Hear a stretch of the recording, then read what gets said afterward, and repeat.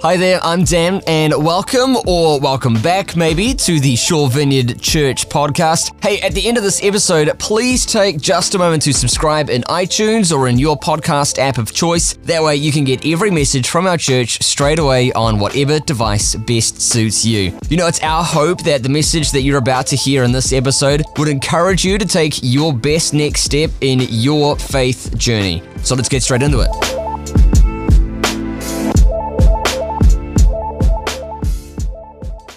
All right, this seems like as good a time as any to come back together again. And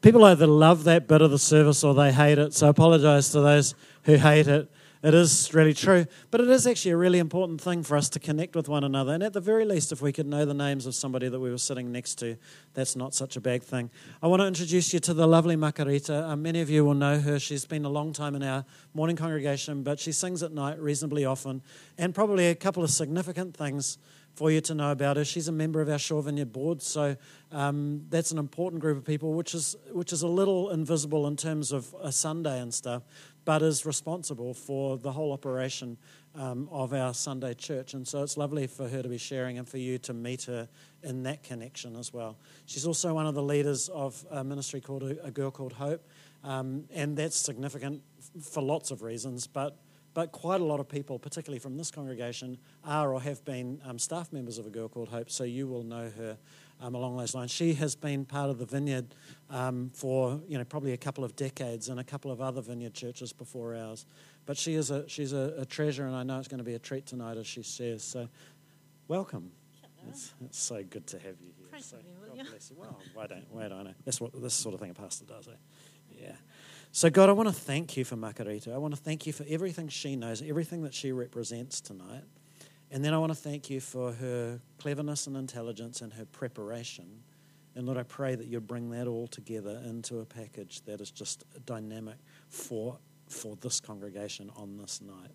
And we just trust you with that. Lord, all we can do is what we've got and bring them before you, both us as a congregation and her as a speaker. And we pray that together we'd hear what you need us to hear tonight. In Jesus' name. Amen. Amen. Kia ora whānau. Ko Vaia tuku maunga, ko Pasifika tuku awa, ko Boeing 737 Air New Zealand tuku waka, ko Salailua tuku iwi no Ngati Hāmua ahau, ko Nuksavili Lupe Matasila sanga imuli le atoa le vau, me seruia o kumātua. Ko Makarita tuku ingoa, nō reira tēnā koutou, tēnā tātou katoa. So it is with like crazy, mind-blowing nervousness and an honour that I share with you tonight. When I got the call up, which isn't the first time, but I was really compelled to say yes, which was very much a surprise that came out of my mouth. Because my default has been, think about it. It's quite interesting to then find out what our series was about, because we're looking at, if you're just joining us tonight for our series on transmission, Kev, do you want to put the first slide up? That'll be great, thanks. If you're just joining us tonight, this series has been looking at the missionary journeys of the Apostle Paul. And that's not the first slide. It's the one before that, but I haven't got it up there. Kia ora. So we've been looking at the missionary journeys for the Apostle Paul. And if you haven't caught up on it, it's okay. You know, it's all right. You've got heaps of time. You know that one episode of that Netflix series won't put you back. You can check it out on our website and watch on Facebook on our Facebook page, or you can listen to it on podcast. And so tonight, where you come in, where we're picking up the story, is in chapter 20.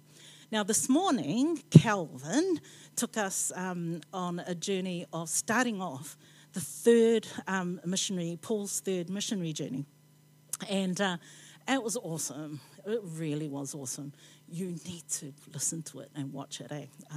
He's so brainy. It's phenomenal. So, and I want to talk about the place that he really focused on this morning, which is Ephesus.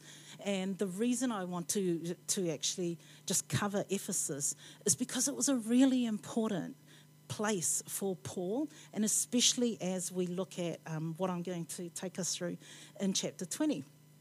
And if in Ephesus, what happened was Paul and his posse pull up, and there's already disciples there who have been discipling people and telling them the story.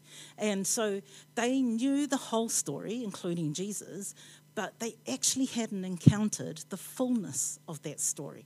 So they had been baptized in the name of John the Baptist, and so they knew all the teachings of John the Baptist. But because they hadn't been baptized in the name of Jesus, then, and Jesus was the one who John was preparing them for, they hadn't had the fullness of it. So that's what Paul and his buddies did. They baptized them in the name of Jesus, and the Holy Spirit fell. And so from there, all these amazing things happened.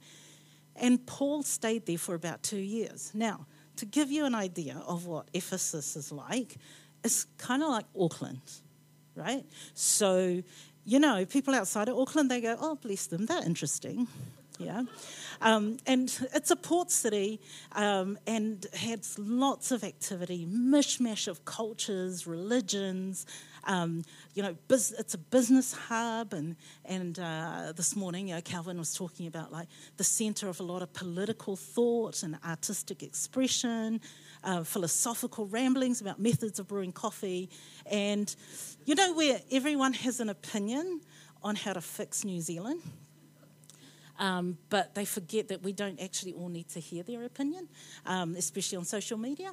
So Paul lived there for about 2 years, and he built a long-standing relationship with the crew there, and they were known as the people of the way, right? So that's how important Ephesus was to him and the relationships. And so at the end of chapter 19, you want to read it, eh? There's this riot. It's really good. Because in the riot, it's just like Auckland. It's like half the people didn't know why they were even there. And then we join the story. You join with me in chapter 20.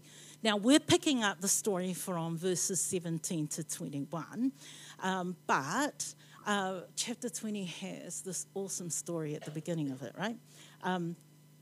Now, I should probably, I can't seem to change it. Oh, that's Flash.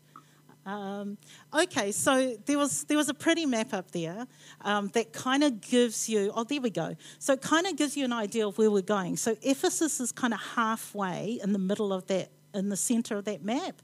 And yes, the people over there, maybe you can see. And then where we're joining the story is Miletus, which is just south of Ephesus, right? I just want to play with the red thing. So Ephesus is there and Miletus is just south of it, right? And but at the beginning of chapter 20, there's this hard case story, and that's what I said to my physio. She said, what are your plans for the weekend? I said, I'm speaking at church. She goes, quiet. Then she says, what are you speaking on? I said, this guy, the Apostle Paul. And then I said, but the hard case thing is at the beginning of chapter 20. There's this story about how Paul talks and talks and talks and talks and talks all night. And this young guy called Eutychus is sitting in a window listening. He falls asleep, falls out, 3-story window, dies. And I'm laughing, I'm laughing because I know how the story ends. And I look down and my poor physio is just shocked, going, why is she laughing about this guy's fallen out a window and died? So, of course, that led me to keep telling her the story. And the story is that Paul went down and lay down on him and said, he'll come back to life, he's fine. And sure enough, he did, right? So I knew that part of the story. But, that there was something in that for us, right? That sometimes we know how the story goes, but it's good for us to tell the story anyway, yeah? And so, and if you happen to fall asleep and fall off your seat, I ain't touching you because germphobes. Anyway, so in verse 17, if you want to follow through in your Bible, Acts 20, verse 17, right? And I'm actually going to read from the Message version, but I use the NIV and the Message interchangeable. What I love about the Message version for Acts, for this whole journey of Paul's missionary journeys, is that it reads like a story, yeah? And then if you don't mind an American male voice, if you listen to it on audio, the guy, it's great. It's like someone's reading you a bedtime story, right? And he even goes to bits where it's like he's talking about a demon, and he goes, "I don't know you." Like he changes his voice, and he just sounds like some little kid. It's really good. Anywho, okay, verse 17. Okay, so we're Paul is in Miletus, right? And here we go. Okay, so from Miletus, he sent to Ephesus for the leaders of the congregation. And when they arrived, he said to them, "Now you know that from day one of my arrival in Asia, I was with you totally, laying my life on the line, serving the Master, which is Jesus, no matter what, putting up with no end of scheming by Jews who wanted to do me in. I didn't skimp or trim in any way. Every truth and encouragement that could have made a difference to you, you got. I taught you out in public and I taught you in your homes, urging Jews and Greeks alike to a radical life change before God and an equally radical trust in our Master Jesus." And yeah, it's not working. Do you just want to do the next slide? That's just the chapter reference in the verses for you, right? So verse 17, Miletus is like 32 miles south of Ephesus, and he sends for them. Now, on his journeys, because he had left, Paul had left Ephesus and done a whole lot of more travelling, and he could have popped into Ephesus, but just like Auckland, nobody really wants to pop in there, right? And because you'll get caught up. And that's the thing. He didn't want to get caught up. He was aiming to go to Jerusalem and be there on the day of Pentecost. So he bypassed Ephesus and goes to Miletus and sends for them. Come down and let's hang out. And so we're talking 32 miles, right? So that's kind of like walking from here to, do you know where Rainbow's End is? Yeah, too close. Okay. So do you know where the BP is on the State Highway 1, right? Heading towards Rama? Yeah, too close. So there's two people in this room who know where I'm about to tell you, which is about the same distance, right? And it's St. James Presbyterian Church in Pukekohe. Yeah, that's where we're going. That's how far these people went to hang out with Paul.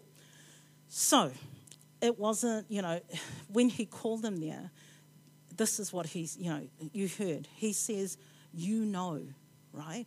And he starts by calling attention to his life as an example, not instead of Jesus, but as he followed Jesus, right? In those verses, right? He says, you know how I lived. From day one, I was with you totally, yeah?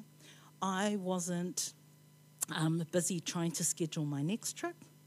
I wasn't busy trying to sort out where else I can speak. I was with you totally, yeah? He reminds them of what being with them totally looked like, yeah? So I have some things that he reminds them of what it looked like. So the next slide, Kev, is service, right? Service is what it looked like for him. And it's in there in verses 18, yeah? Onwards, and it says he served with humility, right? With tears, right? And it was tears in the midst of scheming and plots of the Jews who wanted to do him in, right? But he served, right? The next slide, is that it was about equipping, right? Without hesitation, withholding nothing, he gave to the people in Ephesus, right?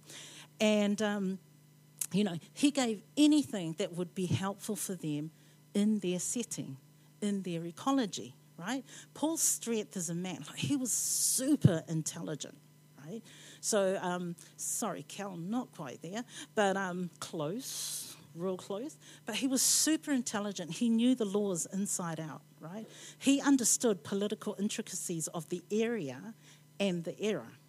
He had his ear to the ground with what was happening locally, and now at the end of his third journey, globally, right?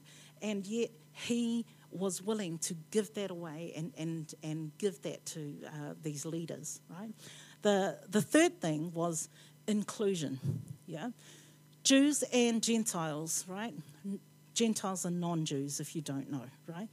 On Mars Hill, there's another part of the New Testament where it talks about him being at Mars Hill, and he starts by calling everyone, and he says, "We all are children of God. No more them and us. We all are children of God." But, it's really interesting if we listen to languaging that's out there a lot, there's still a lot of them and us. Yeah, but we all are children of God. People may not know that, people may not care to know it, but they are still children of God. So this is where we come into the story and how we outlive it. So everyone hears, with inclusion, everyone hears the life-changing message of hope. It's available to everyone. It's, this message is a message of a radical life before God and equally radical trust in Jesus. Yeah, that's verse 24 in the message, right? And Paul always points people to Jesus, not to him and his example, to Jesus. Yeah, so let's take a look at the next lot of verses. Next slide, thanks, which is in 22 to 24, right? And here we're looking at, this is beautiful, right? After Paul has just reminded them of the life that they have been witness to, he uses this really beautiful literary device, which is common in Hebrew writings, and we see it a lot through the Bible. It's called reverse parallelism structure. Grammar geeks? Anybody? Nobody? Okay. But he uses this to say what lies ahead, right? And verse 22 to 24 reads, "But there is another urgency before me now. I feel compelled to go to Jerusalem. I'm completely in the dark about what will happen when I get there. I do know that it won't be any picnic, for the Holy Spirit has let me know repeatedly and clearly that there are hard times and imprisonment ahead. But that matters little. What matters most to me is to finish what God started, the job the Master Jesus gave me of letting everyone I meet know all about this incredibly extravagant generosity of God." Yeah? Verse 22, "And now compelled by the Spirit, I'm going to Jerusalem. But I'm completely in the dark about what will happen." And so let me show you this reverse parallelism in action, right? So originally he talked about service, our next slide, and here he's talking about sacrifice, yeah? Because sacrifice comes with service, right?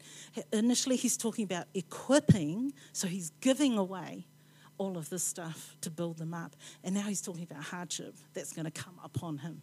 Yeah, he's talking about inclusion in that first lot of verses of we're all one. And then he's talking about separation because he is going to be imprisoned. There's going to be hardship, not just on him. Because later on in the chapter, he goes on to tell them, oh yeah, by the way, that includes you lot too. Yeah. So, for him, verse 23 reads, "But the Spirit's told me all along that prison and hardship are facing me." And in verse 24, this is his covering for all of that. But that matters little. What matters most to me is that I finish what God started in me, the job of testifying to the good news of God's grace. So we're going to come back to that set of verses, But the rest of the chapter, as I said, goes on to Paul giving an emotional goodbye to those leaders. Yeah. And there's a softness and a gentleness in Paul that hasn't really been noticed in previous records of his journey. Paul farewells them, and he actually says to them, "You're never going to see my face again." Yeah. Now remember, they have a really long relationship. It's a warm relationship, right? They've walked through the good, the bad, and the ugly. Yeah. And so it's a messy farewell, right? All these leaders, they're crying, right? The message says rivers of tears. Yeah, they were weeping. And they were particularly aggrieved that he's told them that they won't see his face again. Yeah, it's pretty messy. And I just had, as we were starting today, I was thinking, you know what? You might be aggrieved at a significant loss in your life right now, right? You might have some heartbreak over a lost relationship or several lost relationships totally out of your control. And maybe you've made some choices that are disappointing, or choices that for you have led to a messy life. Yeah. And, you know, so if you're looking at your life and you see mess and you are distraught, it's a mess. Yeah. If you've never heard this message before, or you need to be reminded of this tonight, hear this. God loves you, and he loves your mess. He does messy. Yeah? He does messy. So I am really, as we were doing stuff before, I thought, actually, I need to talk about that. Yeah? But we're going to go back and look at those verses 22 to 24, and we're going to find some encouragement, okay? At where we might be able to pick up our story from where Paul has left off. Because that's what our whole series is about. Where do we pick up our story from where Paul left off?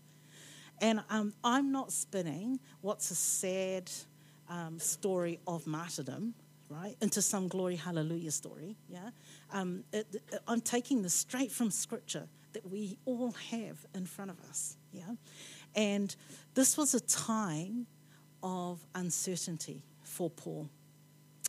Next slide, Kev. And, kia ora. So, you know, and I want to look at, you know, at a time when Paul is compelled, right? He's compelled into a time of uncertainty.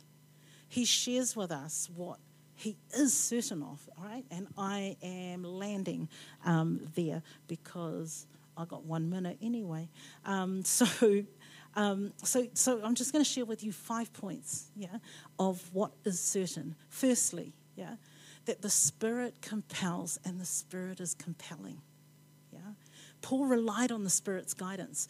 Through all of these journeys, the Spirit drove him into places and situations that were safe and stopped him from going into places that would take him off track, right?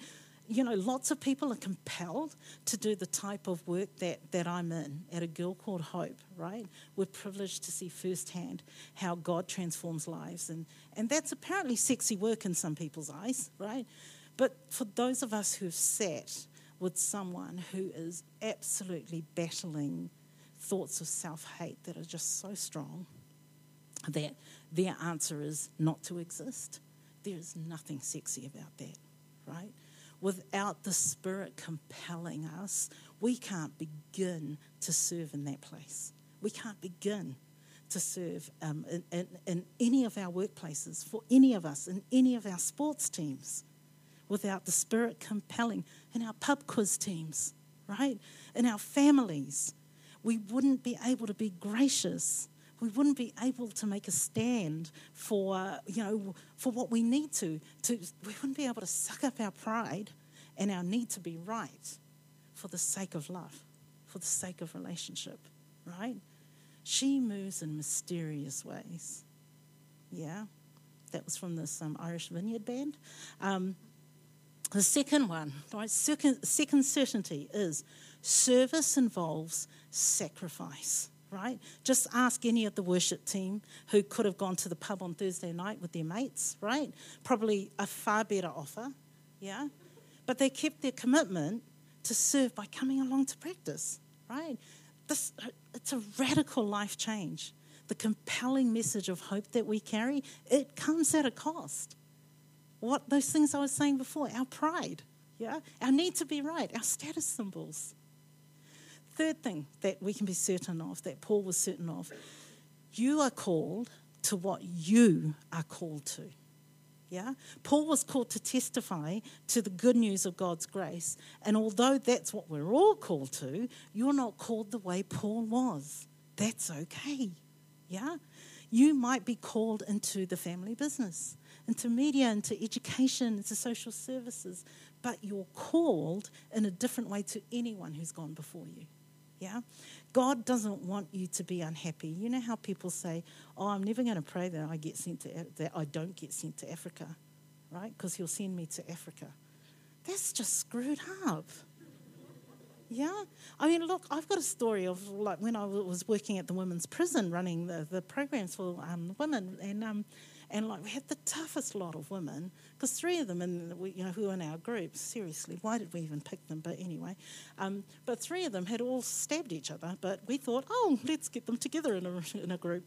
Anyway, at the end of it, I go, seriously, after the graduation of that program, I'm in the car park heading to the car going, I'm never going to work with women ever again. Right? Now, I laugh because that's not about God having a laugh at me. Right? That's about me accepting the limitations that I put on myself, right? And letting go of the limitations that I put on myself. Because I love where I am. It's because he's called me there, right? So he equips me for it. So the next certainty, how you run your race, it matters, yeah? Paul's life is an example of running a good race, yeah? And this passage is where he reminds and encourages that, his posse of the keys to running a good race. And there were lots of accusations, there were lots of twisted versions about what they were up to and all, but he served with humility, yeah, intentionally sowing into the locals while all eyes were on him, looking for him to falter, right? People are watching us whether we like it or not, yeah? We call ourselves a Christian or a follower of Jesus, and so eyes are watching and ears are hearing. Ears are listening. They see when we start that extra 30 minutes early. They see when we are staying back that extra 30 minutes late, right? When we consistently return from breaks on time. When we don't have Facebook minimized on our desktop. They see it, right? When we shut down office gossip. They notice, yeah? Our actions are what determine our integrity, not what we say, because no matter what we say, if our actions don't match, we've missed the mark, right? So be encouraged, yeah, that how you run your race matters and the Spirit empowers you for it. So the final point is this: Jesus is the cause, yeah? Always Jesus. Now, we live in a day and age where people around us want to be part of something bigger, and right now I'm probably going to offend some of you. Not my intention. You choose whether you take offence or not my intention, right? But we join groups to save the planet or organisations that speak to injustices. We put on programs that will address the deficits of society, yeah? And as people whose lives are radically changed, yes, join those groups. Do those things. Take action. Right? But can I encourage you to keep seeking to align all your choices, right? Keep seeking to align your thoughts. Keep seeking to not act out of your emotions, right? And then your actions will be aligned to Jesus' ways. Because if you can't demonstrate love, joy, peace, kindness, goodness, faithfulness, self-control, gentleness, right? If you can't put a room back the way you found it after a meeting, if you love to pick the mistakes or the ways that everything can be done better and then deliver that in an unhelpful tone, or even better, don't deliver that, but talk to everyone else about it, right? Then do me a favour, please, don't tell anyone you're a Christian, yeah? Because, your work, your favourite organisation, your passion, if you let that become your cause, then I would invite you to consider laying that before Jesus and inviting him to be your cause again. Yeah? He is the cause. He is worth our life. Our life, our last slide, Kev, our life lived for a cause is a life that's transformed. Yeah? A life that's the real thing. It's radically changed, right? That's compelled by the Spirit, serving and being okay with the sacrifice that might come with that. Doing what only you can do, not comparing with what someone else can do. Being guided by the fruits of the Spirit of radical life change. And knowing in your Noah, wherever your Noah is, mine is in my gut, right? Knowing that Jesus is the cause, yeah? And it's a cause worth living for. So, if it's a cause worth living for, then you might just come to know even a little bit of the fullness of life that's available to all of us. It's available to you. So I just invite you to stand, and I'm going to finish by praying for you all. And there are some people in the room that, or maybe someone who might be watching it on Facebook later, right? In particular, that I, as I was preparing, really came to heart for me to pray for. And I would invite you that if you want more prayer, ask the people around you, yeah, for prayer. But first, it's those who haven't felt the Spirit's compelling in a while. Good news, it can be felt, right? No matter how staunch you want to be. And when the Spirit compels, you'll know, right? You'll know. The Spirit, and Calvin covered some of this morning, the Spirit of God dwells in you, right? And will connect with you in a way that is unique to you, right? A dream, a poem, a song, yeah? It might be a throwaway comment by a friend or a kid, yeah? Or a complete stranger, and you're going to sense something rising up in you. Oh, it might even be a smile. How about that, right? And then the other people I want to pray for is those who are unsure about what cause you are living for, right? Whether you got lost, whether you became tired, cynical, burnt out, prideful, whether you're living half-hearted, yeah? I really want to pray for you, so. Thank you, Lord.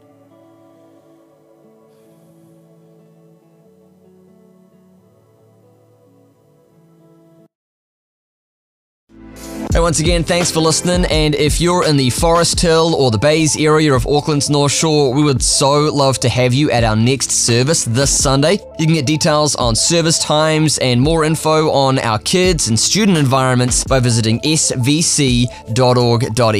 That's svc.org.nz. Hope you have a great day, and we'll see you next time here on the podcast.